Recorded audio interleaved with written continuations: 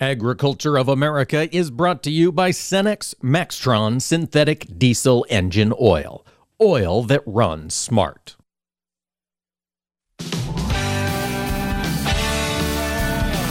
Informing America's farmers and ranchers.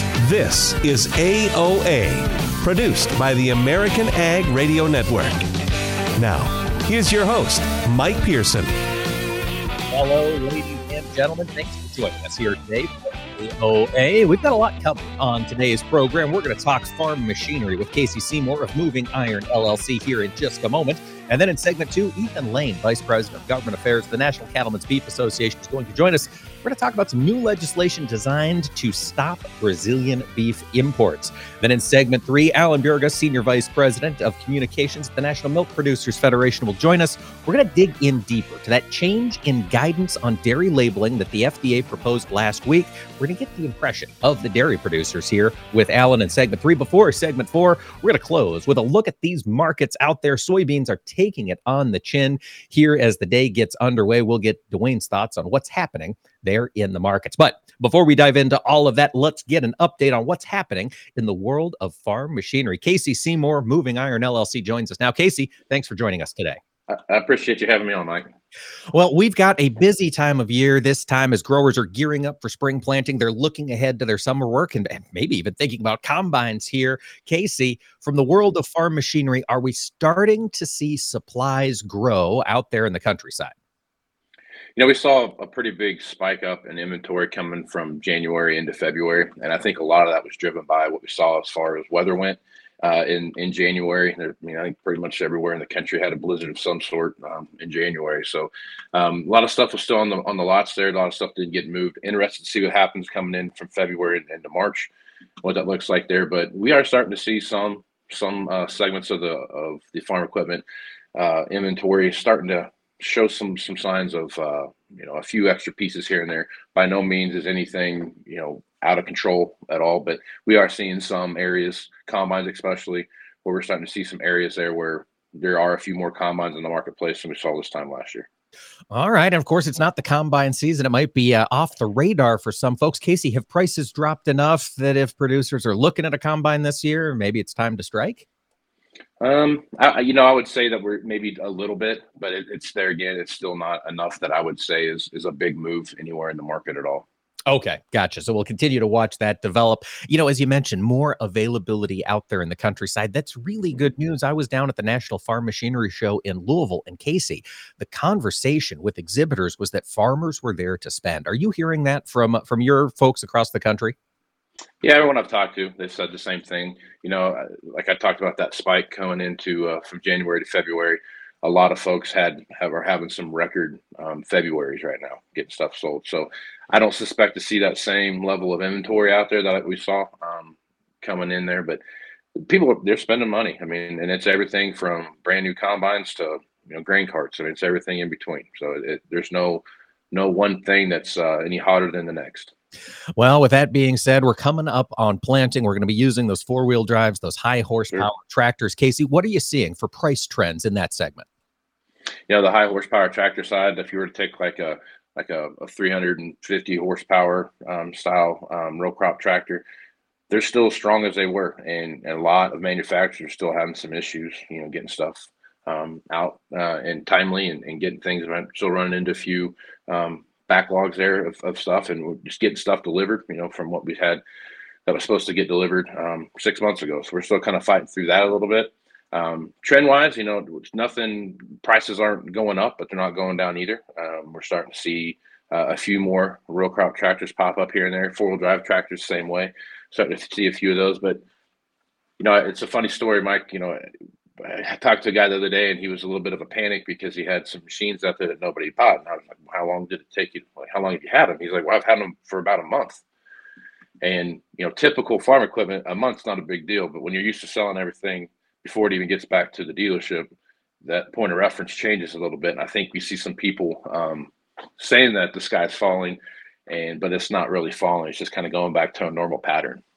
Okay. Yeah, that makes sense. And Casey, it's got me thinking about another, maybe a longer term trend that's shifting here in the machinery business for dealers in particular. With lower inventory, are the dealers you work with planning to spend more time focusing on that precision ag, perhaps the IT autonomy type issues going forward? I think that's going to be a bigger part of it. I've talked about it several times on my podcast. We've talked about the bolt-on technology and what does that look like, and we're starting to see that in planters. I mean, planters is a good example of that, where you have every manufacturer of planter right now has a way to take an old planter and make it new again, and I think we're going to see a lot more of that. And how that affects the overall marketplace is going to be based around, in my opinion, what is your machine upgradable to, and how much leeway do you have when you start looking at the technology you can bolt on there. I think that's going to have a big splash in the marketplace as far as how people buy equipment and look at equipment. Absolutely. Finding ways to add some more value to that very high dollar piece of equipment you're bringing onto your farm. I did want to ask, because these are some high dollar pieces of equipment, Casey, have you heard any slowdowns as a result of rising interest rates as of yet, or are most buyers shrugging those off? I think there's a lot of on-farm income out there right now, and the fleet right now is the oldest it's ever been, and it's getting updated slowly but surely. Had about a 7-year drought there, where a lot of stuff was just kind of piecemeal together during 2014 through 2018, 2019, and we're starting to see that kind of come around. So people are still looking to update stuff, still looking to update what they're doing, and then looking at the payment structures now more than ever. And I think leasing could have an option to start kind of making its way back into the conversation, but still, you're still looking at some relatively high interest rates. But again, looking at that payment structure and how's that fit into your operation. Casey, you said something fascinating there. You said we had the oldest machinery fleet in history. Was that heading into 2020? Yeah, heading into 2020, I think the average age of a combine was like 5 or 6 years old, and the average age of a tractor was like 5 to 7 years old. And this last report I saw come out not too long ago, that had moved maybe a year or two down. So we're still looking at some relatively old machinery out there running around that people are wanting to update. They certainly are, Casey. And of course, in your conversation with dealers across the country, are they having better luck getting suppliers from their manufacturers? Are the big machinery companies getting more up to speed with their labor and supply chain issues? Yeah, I'm starting to see that a lot, where there's not as bad of, it's not gumdrops or candy canes by any means, but it's way better than it was. And we're starting to see things kind of point in that direction, where moving things through, whether we're talking Deere, CNH, or AGCO, whoever, they all still have their stumbling blocks in there somewhere, but things are better than they were this time last year. All right, we're making progress. The inventory is returning to dealership lots. The industry is starting to return to normal. Casey, of course, at Moving Iron, you track all of these issues for both machinery dealers and large buyers. Can you tell our listeners where they can go to learn more about the work you do at Moving Iron? Yeah, you can check me out on Facebook, Twitter, and Instagram at Moving Iron LLC.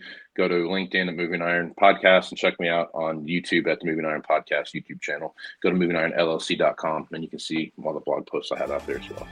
Fantastic, folks. Check that out. Keep up to speed on what's happening here in the world of farm machinery. We've been speaking with Casey Seymour of Moving Iron LLC. And Casey, thanks for joining us today. I appreciate it, Mike. Folks, stay with us. We'll talk about the future of Brazilian beef imports here with our friend Ethan Lane from the National Cattlemen's Beef Association. Stay here for more AOA when we return.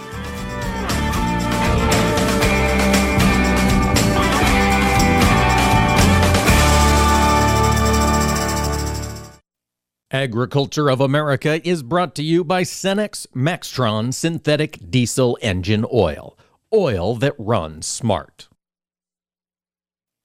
Joining us now is Matt Souter. He's the Director of Global Agronomy for the Mosaic Company. And Matt, we've seen a lot of interest in biologicals. Can you tell us a little bit about how Mosaic is looking to be a leader in this category? Mosaic has long been the leader in balanced crop nutrition. And what we look to see is a movement towards advanced crop nutrition, where we can improve nutrient use efficiency and other crop dynamics through the use of things like biological products. Mosaic is releasing 2 new biological products. Could you tell us a little bit about them? That's correct. BioPath and PowerCoat are both live Bacillus species bacterial products. BioPath is a water-based liquid formulation that's applied through UAN or liquid fertilizers. And PowerCoat is actually an oil-based product that's used to impregnate dry fertilizers. So both are significantly tested and proven as products in the field, and they do provide improvements in nutrient use efficiency. Now, the Mosaic Company, of course, is a fertilizer company. Matt, could you talk a little bit about the relationship between fertilizers and biologicals? Well, the fact is that fertilizers specifically in any given year often only have 20 to 60% of the fertilizer taken up in that same year. And this is not specific to a single fertilizer, it's across the spectrum. So what we're trying to do is use biology and use native species from the soil to actually improve the nutrient use efficiency by improving availability, by improving uptake and enabling utilization of those nutrients that were previously maybe less available. We've seen them out in the market for several years, but there is still some doubt in farm country about their efficacy. Can you talk a little bit about what Mosaic brings to the table and why you're standing behind these biologicals? We have a sound body of evidence behind it. So our testing program has shown that we have a consistent 5.5 bushel response with BioPath in products year to date where we get a response. It also shows that we have a significant improvement in yield from PowerCoat when we apply that through impregnated fertilizer up to 6 bushels per acre. That's Matt Souter, Director of Global Agronomy at the Mosaic Company. I'll take dig a little, learn a lot for 30 bushels. Soft and crumbly. Tom. How does healthy soil feel to the touch? Correct. Dig a little for 40 bushels. Sweet and earthy. Tom. What does healthy soil smell like? Yes. Go again. Dig a little for 50 bushels. Dark, porous, and alive. Tom. What does healthy soil look like? You win. Understanding the basics and benefits of healthy soil can make your farm a winner too, through lower input costs, better yields, and drought protection, which can lead to a healthier bottom line for your business. Contact your local Natural Resources Conservation Service office today to find out how you can unlock the secrets in your soil. This message brought to you by USDA's Natural Resources Conservation Service and this radio station. Agriculture of America is brought to you by Cenex Premium Diesel, fueled by innovation, powered to perform.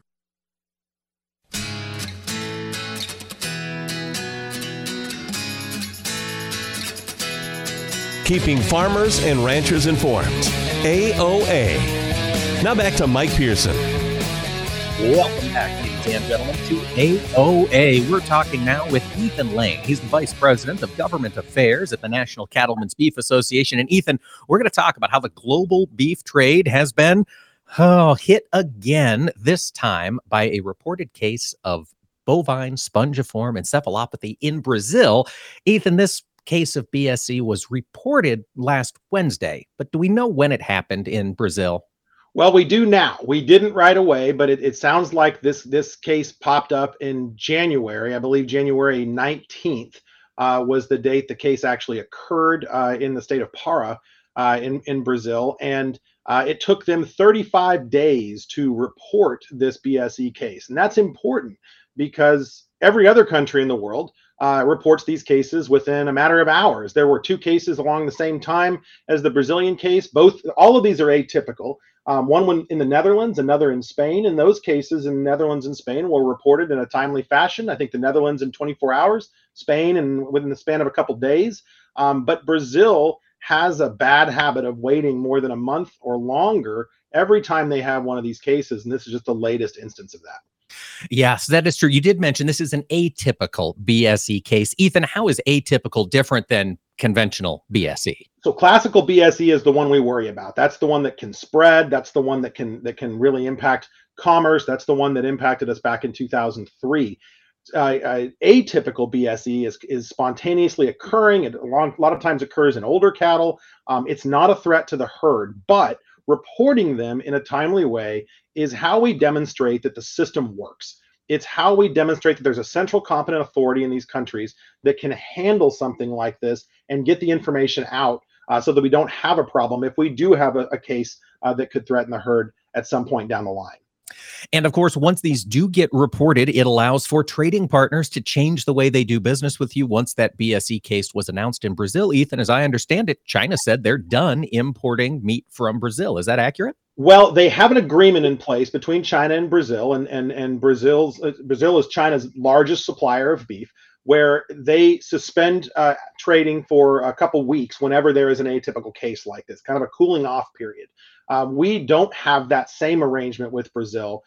They have negligible risk status, according to the World Organization for Animal Health. So an atypical case is not grounds to suspend trade on its own. China has kind of an additional layer with their agreement with Brazil where that's what happens. And it has happened again in this case. But by and large, these atypical cases don't result in a trade disruption as long as everyone is playing by the rules. Well, that's the thing. You've got to be playing by the rules. And in order to stay negligible risk, we have to ensure that that's still the case. Ethan, while we're talking BSE, my brain also goes to FMD, foot-mouth disease, down in Brazil. How much of a concern is that in that country still? Well, they have kind of started declaring themselves FMD free, and they've stopped vaccinating for foot and mouth disease in some parts of the country, and that's certainly concerning as well. This isn't one of those things where you declare yourself free of FMD, right? There are international bodies that do that as part of their oversight mission to make sure that everybody's in a good spot. But it calls into question all of those different components of how exports are occurring out of Brazil. Just when you see this sort of lack of either ability or desire to comply with those reporting requirements. Well, and so now I understand that in Congress there is perhaps some legislation that could stop that Brazilian beef imports. Jon Tester of Montana, Mike Rounds of South Dakota have introduced this legislation. Ethan, NCBA supports. Can you tell us how this would change the import regime from Brazil? Yeah, this goes back to the last big outbreak of these late reports back in 2021 from Brazil. We worked with Senator Tester's office extensively on this legislation. It would essentially force USDA's hand in taking some action here. Our request to shut down Brazil's access to the United States repeatedly over the last several years have been largely ignored by USDA to this point. And Senator Tester's bill would seek to essentially force that issue with USDA and force a review of their central competent authority and their processes, an audit of their reporting ability in Brazil. We believe that's an important step in this process. We also believe that Brazil should have to demonstrate a history of complying with these same protocols before they could regain access to the United States. It's just not worth the risk. It's not worth the risk. And it's interesting on this Rounds Tester bill, Ethan, as I understand it, all of the major cattle organizations, RCAF, USCA, and of course, NCBA are in support of this particular legislation. Have you heard from any outspoken opposition to it? I made this comment earlier today on another call. I can't imagine a cattle producer anywhere in the country that doesn't think this is serious and that doesn't agree that USDA needs to take action here. Absolutely. So have you heard in Capitol Hill, does this bill have much of a chance, and can it happen quickly in this congressional cycle? I worry about anything happening quickly in this congressional cycle.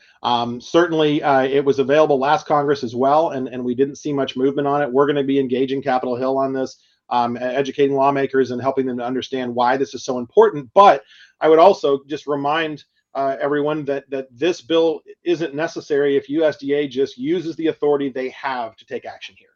We don't need Congress if USDA just steps up and takes action to restrict those imports based on this clear pattern of failing to report.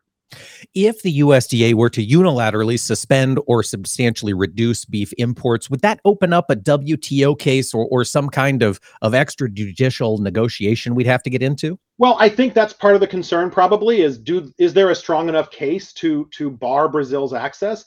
For me, it's pretty black and white, and that's what's a little bit, it's not a little bit frustrating, it's incredibly frustrating.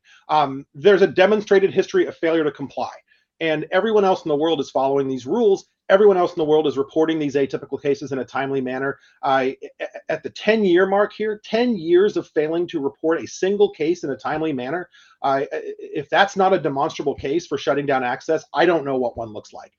This just seems like a no-brainer for USDA to take this action and ensure that they're protecting cattle producers in the United States. Ethan, have we heard anything from USDA as to why they haven't taken this action quite yet? So in the last round, Secretary Vilsack essentially said that the industry didn't understand what they were asking for, and he went into a description of the difference between atypical and classical BSE. We understand the difference between the two. We understand that atypical BSE is not a threat to the herd. What's threatening here is their process, their failure to report in a timely manner. If that's an inability, that's concerning. If it's an unwillingness, that's concerning too. Either way, it's unacceptable. And because of that, we believe they should shut their access down immediately and start this process. Ethan, if we've got listeners in the cattle industry or even just connected to it who believe in suspending beef imports from Brazil, is there a place we can engage with the USDA to share our perspective? I think first and foremost, call your members of Congress, make sure they know that you feel strongly about this, put this on their radars. But also, obviously, that's going to amp up pressure on USDA. If they're starting to hear about this from Capitol Hill, if they're hearing about this from members, that helps grow that call from the countryside that this is long past time to do something here. All right, folks, you heard it. If this is something you are keeping on your radar, get in touch with your elected officials. That rounds tester bill percolating there in Congress. We've got to get that pressure on USDA if this is something that's important to you. Ethan, it's not just BSE in Washington, D.C. There's a lot of other legislation floating out there. This year, is there anything that the cattle industry needs to be aware of that you're watching? Oh, obviously, we're keeping an eye on the whole suite of farm bill discussions that are happening up on Capitol Hill. We're at a critical point in that process, talking about how much money is really available here, what inflation has done to that landscape, and how we make sure we keep these voluntary conservation programs funded at a level where they're doing the work that they need to do on the ground, how we make sure that there's disaster assistance available, risk management tools available for producers, how we make sure there's funding available for that FMD vaccine bank, that zoonotic disease vaccine bank that was created in the last farm bill. That is an important first line of defense, going back to our earlier conversation, when we do have a disease outbreak in this country.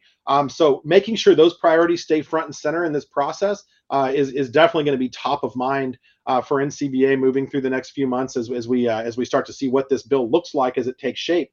And that's going to probably be kind of the biggest ag item, I would think, on everybody's agenda this year. It is. Are you hearing any outspoken opponents to any of the farm bill work NCBA is pushing for? Oh, I think this is going to be a tough farm bill season. I think there are some folks looking at the price tag. And what was an $800+ billion bill last time is going to be at least 1.1 trillion just to keep up with inflation in this latest round. That has a lot of folks, particularly some of those more fiscally conservative Republicans, looking at this and asking whether or not this is a good investment. There are some newly minted members of Congress that have just flat said they're not going to vote for a farm bill. So that's a concern for us. We want to make sure we educate on that front and help them understand that while there is a big nutrition spend that doesn't seem like it helps rural America, there's a lot of important money in there and assistance and programs for producers around the country that are vital. That's so true, folks. We've been talking with Ethan Lane, Vice President of Government Affairs at the National Cattlemen's Beef Association. Stay with us. More AOA coming up next. Agriculture of America is brought to you by Cenex Maxtron Synthetic Diesel Engine Oil. Oil that runs smart.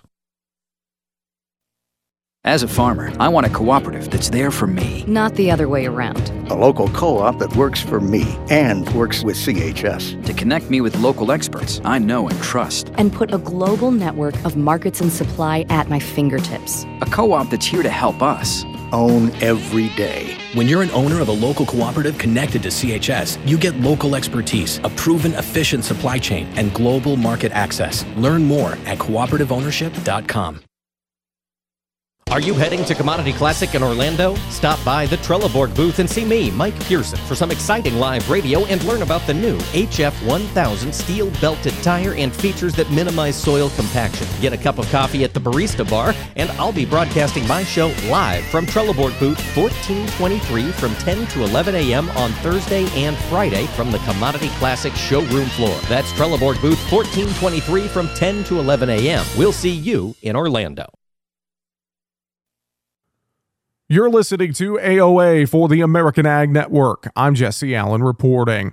As we look at the market trade action on Tuesday, pressure in soybeans and bean meal, heavy pressure being seen there, while corn and wheat trading just right around unchanged, a couple of cents below it in our trade action on Thursday. Really, though, this soybean complex is the one we're keeping an eye on. Maybe we finally ran out of steam here in this soy complex, pressured by Brazil's soybean harvest progress and maybe just some technical moves here in this market. And one thing to keep in mind is that wheat and corn have been pummeled here as we've been through the last couple of days, creating a lot of technical damage. And maybe it is the soy complex's turn, maybe turning this quarter here, the bullish stalwarts of the trade recently. May beans plunged through the 50-day moving average with the last close below this benchmark occurring back in mid-November. May soy meal now trading just below the 20-day moving average with a break and close below that level, likely leading to additional long liquidation as well. So a lot of things to keep our eyes on here in this soy complex as we work through Tuesday's session, with wheat feeling the weight of flowing Black Sea exports at competitive global prices, with some increased precipitation in the U.S. plains as of late as well. A lot of chart damage done in wheat, and corn kind of following this wheat market to the downside. Now, meantime, over in livestock, mostly quiet mixed trade there on Tuesday, really not moving one way or another in cattle and hogs. February live cattle goes off the board on Tuesday, trading up around 165.80 here as we work through the session. So looking to go off the board at a pretty lofty price level. We'll keep our eyes on that. Hogs, more just consolidation, it appears, there in the hog market as we work through Tuesday's session. Crude oil up a little over 1%. You're listening to AOA for the American Ag Network. I'm Jesse Allen. As an organ donor, your story doesn't have to end. The good in you can live on. In fact, you could save up to 8 lives with your gifts. Your heart could keep beating. Your kidneys could keep filtering. And your intestines could keep on digesting for others. And that's not all. You can improve the lives of 50 more people as an eye and tissue donor, restoring sight and health. And you're not just helping out the person receiving the transplant. You're touching whole families with your life-saving gift. Register in minutes. Just go to organdonor.gov. You'll be happy you did. And just maybe, someone else will be happy too. Sign up today. Go to organdonor.gov. It saves lives. U.S. Department of Health and Human Services, Health Resources and Services Administration. Agriculture of America is brought to you by Cenex Premium Diesel. Fueled by innovation, powered to perform.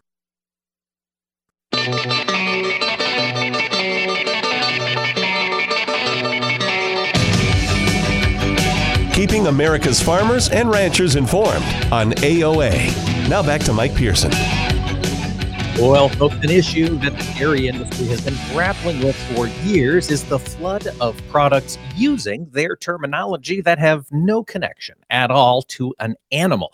And they have asked the FDA to weigh in on whether these plant-based juices, milk substitute products, can call themselves milk. And after a very long time, FDA this past week issued some guidance. Joining us now to help understand this guidance in a little bit better way is Alan Burga. He's the Senior Vice President of Communications at the National Milk Producers Federation. And Alan, thanks for joining us today. Hello. Let's talk about this FDA guidance. We should be sure to clarify here, Alan. Last week, they made a ruling and seems as though they kind of split the baby. Can you tell us what FDA decided as far as products using dairy terminology? This is really something where you have to keep your eye on the ball, because interpretations of this guidance has been all over the map. And it's important to understand what this does and what it doesn't do, and also how it changes the world from how it was before the guidance came out. So the big headline question, of course, is, are these beverages going to be allowed to call themselves milk? And the FDA said, yes, they can call themselves milk. And for a lot of folks, they just sort of stopped there. Said, they can use the word milk. Okay, Big Dairy has had a loss. This is the win of the almond and oat people. But that's not really what's going on here, because you have to look at the details of what this guidance is saying. along with saying that these are commonly used, long-established terms that are understood by the general public, which, by the way, we don't agree with, but that's what FDA is saying. They also did something that's incredibly important, and it's going to be very important with our efforts going forward, which is they said that they understand that the issue in the marketplace of consumers being confused over the nutritional content of these beverages is real. And because of that, the plant-based beverage makers have to do something about this. This is critical. FDA has not been saying this in the past, and it is the key argument we have been making in favor of labeling integrity for consumers. So you have to take a look at that and now see what the rest of FDA is doing and how this plays out in the marketplace. So FDA says, all right, call yourselves milk, but you need to disclose on your packaging, front of label, that if you have differences in nutritional content, you need to put it onto your package. So in other words, let's say that you're an almond-based beverage and you have not as much protein as dairy milk, which, by the way, almond beverages tend to have about 1/8 to 1/4 as much protein. You now have to put onto your labeling, this beverage has 50% less protein or 75% less protein. Same with other essential nutrients that dairy provides. So now put yourself into the place of a beverage manufacturer, and you're putting these things out onto the marketplace, and you're putting out your packaging, and you have FDA guidance. This guidance, by the way, is not binding. Okay, this isn't a hard and fast rule where they're going to come down and put sanctions on you if you don't do this. That so, said, Alan, real quick then, because this is guidance and it's not a regulatory action, it's not a law, what happens if me, Mike, almond milk producer, just goes ahead and keeps selling my stuff the way it is? Well, to finish my thought, what happens is you end up not necessarily, getting in specific explicit trouble, but these companies have a lot of issues before the FDA. They don't want to get on FDA's bad side. So when they see this guidance come out, they tend to respect it. It just causes less trouble. So if you're a manufacturer and you have a choice whether to call it, oat milk, and then list all of your nutritional inferiorities, of which there are many, or you could just call it a beverage or a drink and call it a day, what would you do? In most countries in the world, they just call it a drink or a beverage, and the consumers seem to still be able to buy the stuff. And what this is going to end up doing in the marketplace is go back. Remember, is the world better for consumers and dairy producers now than it was 2 weeks ago? Clearly it is, because these dairy terms were on these beverage packages anyway, okay? And there was no enforcement, and there was a Wild West atmosphere. FDA's guidance isn't binding. It doesn't go as far as what we want to do, and there are lots of other things we can now do on this issue. But what FDA has done is they have accepted our core argument. And with that, we can now take this to its logical conclusion. If you really want to clear up this consumer confusion, get the dairy term off altogether. Meanwhile, these companies have a pretty strong disincentive not to use these dairy terms, and I would expect over the next few months we're going to have a better environment for consumers, and that's been our goal all along. Absolutely. Making sure that nutritional guidance is top of mind so people see the value that real dairy products bring out here for their consumers. Alan, again, I'm coming back on the guidance thing, and I think that was a great explanation. The companies are going to try to avoid the pain by getting this changed. I'm wondering, though, from an administration's perspective, will leadership at the FDA, could that change this guidance, or is this set in stone now for the foreseeable future? Well, for better and for worse, guidance is what guidance is. There's a 60-day comment period. FDA could still change this before it becomes final. There's going to be a comment period on it. We're going to have a call to action on our website, nmpf.org, in the next few days, where people can write FDA and use some of the arguments that have been generated to show that nutritional confusion is a problem, and if anything, they should go further. So that's one part of it. The second part is what's called the Dairy Pride Act. And this is the legislation that members of Congress have been introducing in Congress to make FDA do its job and enforce its standard of identity, which, by the way, the root standard still defines milk as an animal product. And regardless of this guidance, FDA can't ignore that.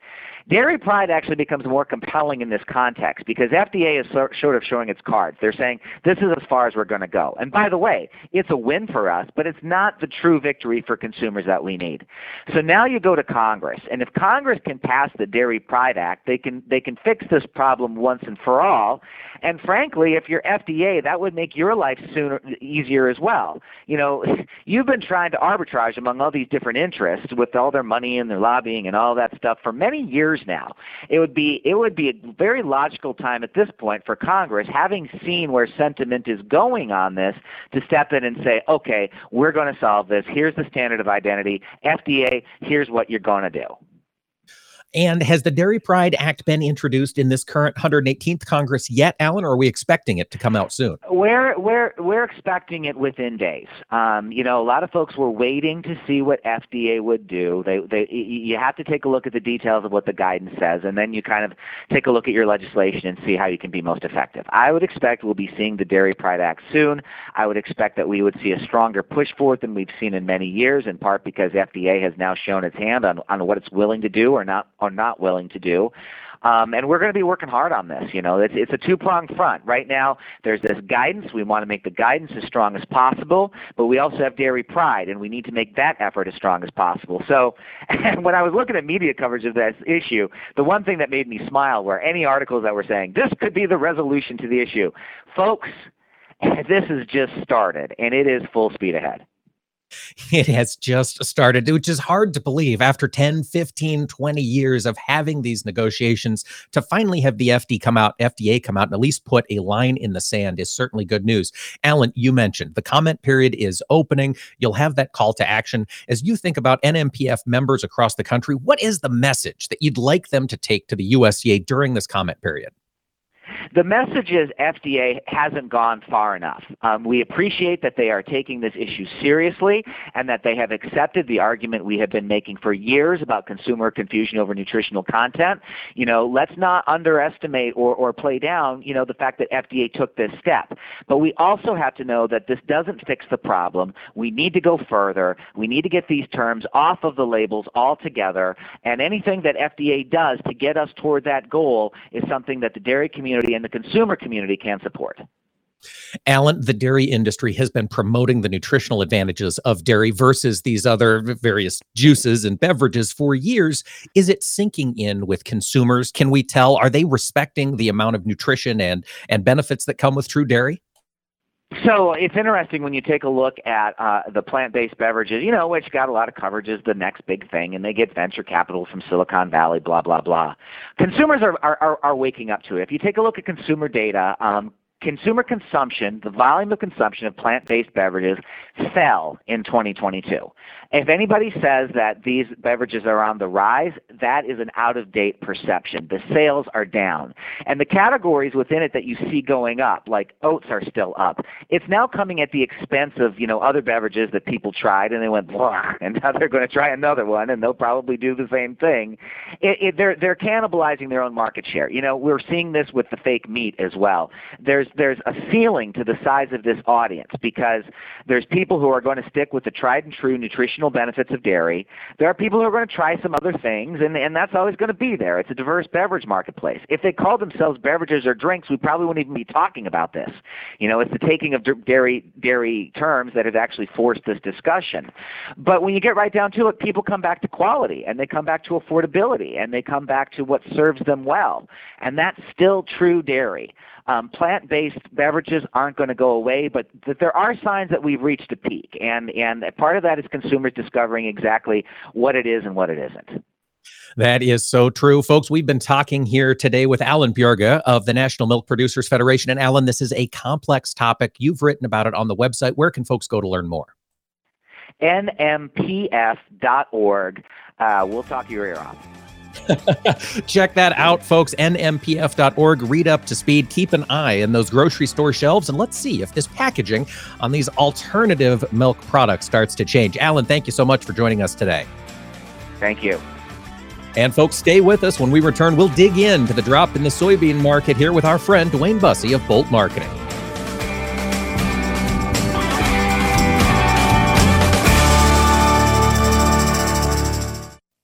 Agriculture of America is brought to you by Cenex Maxtron Synthetic Diesel Engine Oil. Oil that runs smart. Hey, Dad, your prescription will be ready in just a minute. Hey, Dad, your laundry will be ready in just a minute. Dad, your lunch will be ready in just a minute. Hey, honey, why don't you take a minute? When you help care for a loved one, you give them as much time as you can, making sure they're safe and comfortable.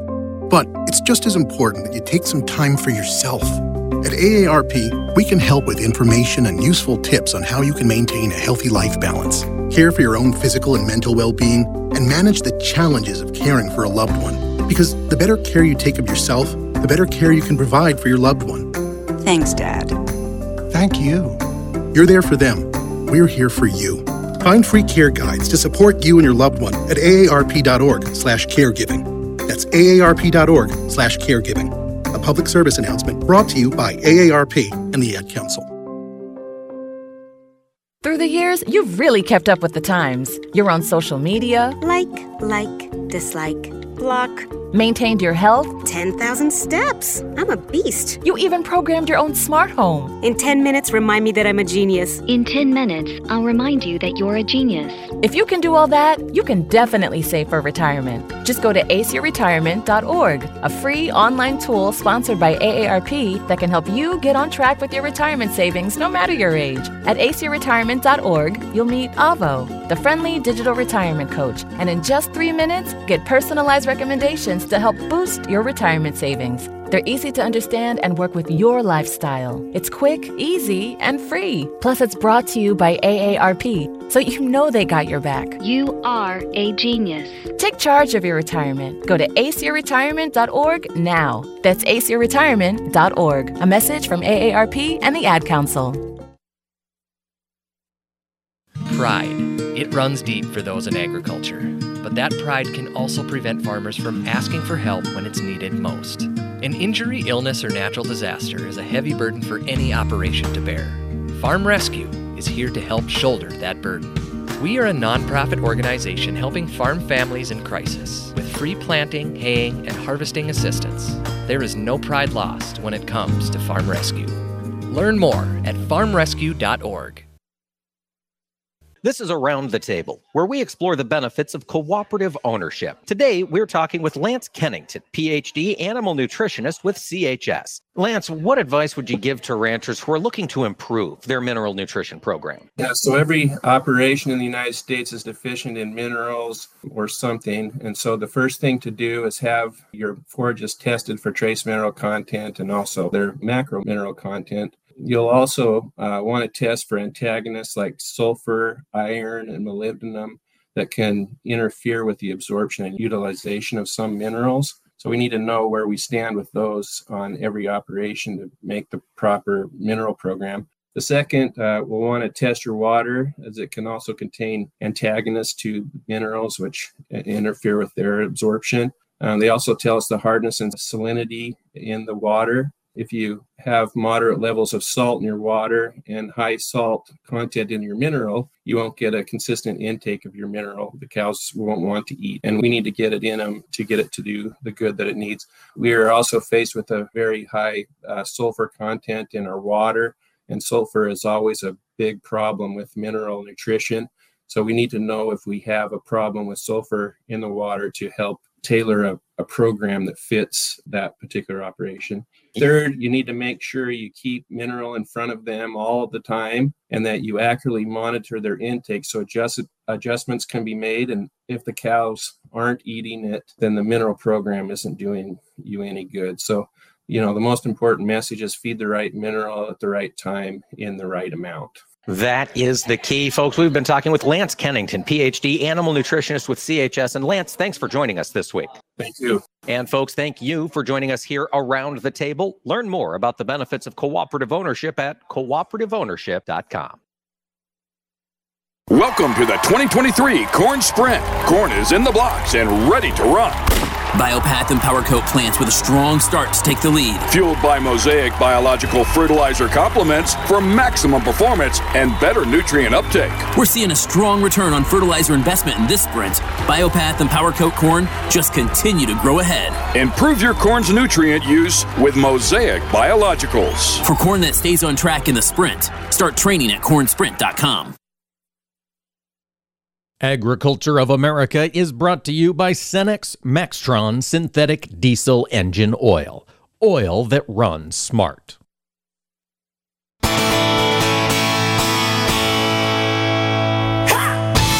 Keeping America's farmers and ranchers informed on AOA. Now back to Mike Pearson.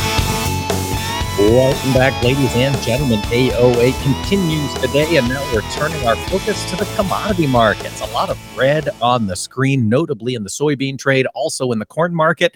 Hard red winter wheat still trying to find a little bit of a positive news for the day. Joining us to bring us up to speed on these issues is Dwayne Bussey of Bolt Marketing up in Britton, South Dakota. Dwayne, thanks for joining us today. Yeah, no, thanks for having me, Mike. We got to start first and foremost here with the soybean markets. Dwayne, March, May, both sub, 24, 28 cents down, sub $15. Dwayne, what's happening here in the soybean market?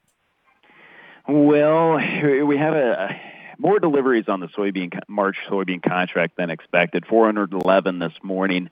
That kind of started the selling pressure. And then, of course, we broke an upward trend line, so that increased the technical selling pressure on it. That mixed with end of the month harvest selling from Brazilian farmers. Remember, as they harvest, they're actually selling on our board more and more. So that's selling all kind of came together for one ugly trade today. Yeah, like you said, down hard, breaking some support. We're all just kind of watching it to see where the low comes in. But this feels like one of these days where this just kind of snowballs and we're down 35 cents by midday or something like that. Yeah, that's certainly how it's shaping up so far this morning. Dwayne, you mentioned the deliveries against the March contract. We've just moved into delivery. For listeners who are outside the world of commodity markets, what is that number? 411 deliveries. What does that tell you? How is the market reading that information? Yeah, that's 411 contracts. So, of course, every contract is 5,000 bushels. And there's quite the process when you go into deliveries. You know, some end users have said, no, yeah, we'll deliver on that. And some other end users saying, we'll take that. Now, what we'll do is tomorrow to find out who will really take those or if they'll retender those deliveries and are the sellers what we would call hard stops? Are they going to put the tenders back out there? Now, that probably all sounds kind of confusing, and I can just tell you, yeah, you don't have to be an expert at it just to know that a lot of deliveries means that the prices are probably too high, and therefore the market goes down. That's really, if I was going to sum up the delivery process, that's what you need to know. And if there's no deliveries, then the price is too low, kind of like February live cattle. We haven't had many deliveries at all. So the price might be a little bit too low, and that market tends to go higher into expiration then. All right. Well, with that being the case, Dwayne, what are we watching here on basis in that old crop corn market? Yeah, basis has deteriorated a little bit in the old crop corn market. I was really impressed with the amount of farmer selling we had early January, which I look back now and kind of go, why was I surprised? These are very good prices. Farmers kind of waited till January for probably tax purposes mostly. Many farmers had very good years last year. So when we got in January, those bin doors opened up and the lines at the elevators got really long. That's why this basis has softened up a little bit. But, we got to go back and remember our old crop stocks are still 833 million bushels less than they were a year ago. That's the last quarterly stocks report we had. So we're still in a tight situation. This basis, especially if we have any weather problems with the new crop, could improve dramatically in the spring and summer. But like a horrible broker, I put that if statement in there, didn't I? Well, it's got to have that if statement. That's the way these markets work, Dwayne. And I'm curious, you mentioned we've seen the soybean market move across that technical cliff, accelerating some downside selling. What are you watching for support levels in the corn market, old crop corn? Oh, old crop corn, basically almost right where we're at, around the 635 in May. We're currently at 638. That's kind of, I guess what you could call the harvest low. That happened early December. Some of us, including myself, called the harvest lows way back in July, but that really wasn't harvest season. So, yeah, 635 is a pretty key area. And just watching the trade action today, Mike, I think corn and wheat both want to come off the lows and trade a little bit higher. But this bean market being down so hard just pulls these other markets down as well. And it's kind of quicksand, sucks all the commodities down. Dwayne, back on the soybean side here, technically, what are you watching now for support levels that we've punched through those prior ones? Yeah, really, probably the same deal. Back late January, we hit a low of 14.75, another 10 cents lower from here in the May contract. That's kind of the first support area I'm looking at.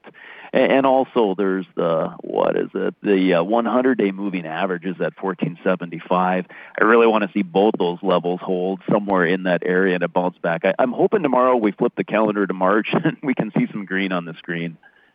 Yeah, that's true. New month, whole new start shooting match there in the commodity markets. The wheat market, Dwayne, holding up today. You mentioned trying to come off those lows, seeing a little bit of pop here. Well, I guess it's in the March spring wheat in expiration, but we're seeing this market try. Is there any headlines out there that can help support wheat? Well, yeah. I mean, U.S. and Europe are putting sanctions on Russian banks, which eventually should actually hurt their export because it might hurt their borrowing power. But, that is a longer-term trade. And, of course, just the Black Sea corridor, is it open, isn't it? And more importantly, longer-term, Ukraine, even though they exported a lot of grain this last year, getting the new crop planted this year with $30 diesel fuel and obviously a war going on is a real big mountain to climb. So I think the Ukraine war, that story is far from over. And actually the production problems due to that war is really going to show up at the end of this year versus last year. So, yeah, there's bullish headlines out there, but you notice I keep talking, they're so far out. So first thing we need to do is just run out of sellers here. And I think we probably do that today in the wheat market. I mean, we've collapsed about $1 in about 10 trading sessions in Chicago, so we're very oversold.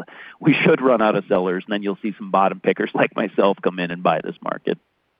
And as you look to pick a bottom here, Dwayne, which wheat class, are you looking to pick a bottom in? What has the most potential? Oh, it's definitely spring wheat for me. We're at severely low on our supplies, more than a 15-year low for spring wheat supplies. And when I look out my window today, Mike, I see a whole lot of snow with another snowstorm coming tonight.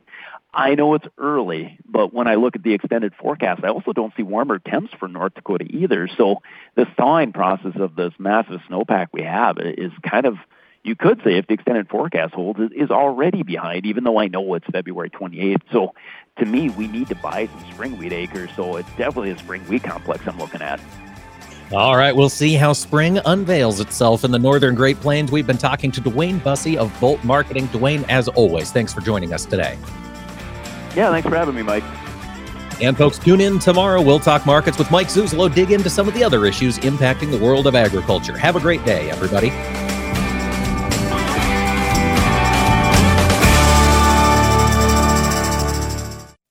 Agriculture of America is brought to you by Cenex Premium Diesel, fueled by innovation, powered to perform. Are you heading to Commodity Classic in Orlando? Stop by the Trelleborg booth and see me, Mike Pearson, for some exciting live radio and learn about the new HF1000 steel belted tire and features that minimize soil compaction. Get a cup of coffee at the Barista Bar, and I'll be broadcasting my show live from Trelleborg booth 1423 from 10 to 11 a.m. on Thursday and Friday from the Commodity Classic showroom floor. That's Trelleborg booth 1423 from 10 to 11 a.m. We'll see you in Orlando. Welcome to the 2023 Corn Sprint. Corn is in the blocks and ready to run. Biopath and PowerCoat plants with a strong start to take the lead. Fueled by Mosaic biological fertilizer complements for maximum performance and better nutrient uptake. We're seeing a strong return on fertilizer investment in this sprint. Biopath and PowerCoat corn just continue to grow ahead. Improve your corn's nutrient use with Mosaic biologicals. For corn that stays on track in the sprint, start training at cornsprint.com. Vision loss is not something that you feel until it happens. Most people lose their vision from diseases like macular degeneration and glaucoma, not at birth. With macular degeneration, you lose your central vision. You have a blind spot right in the center of your face, so I can't actually see your face. So even that little circle in which I could see became a big blur. I was 65 when I first was diagnosed with glaucoma. There were no symptoms. I had no headaches. 3 million Americans have glaucoma, and half don't even know it. 11 million people in the United States have macular degeneration. You lose mobility, independence, changes your entire life. So many eye disorders can be treated if caught early. My husband tells me that I have beautiful brown eyes, and I don't want to lose that. Make a plan today to get your eyes checked. Visit brightfocus.org to learn more.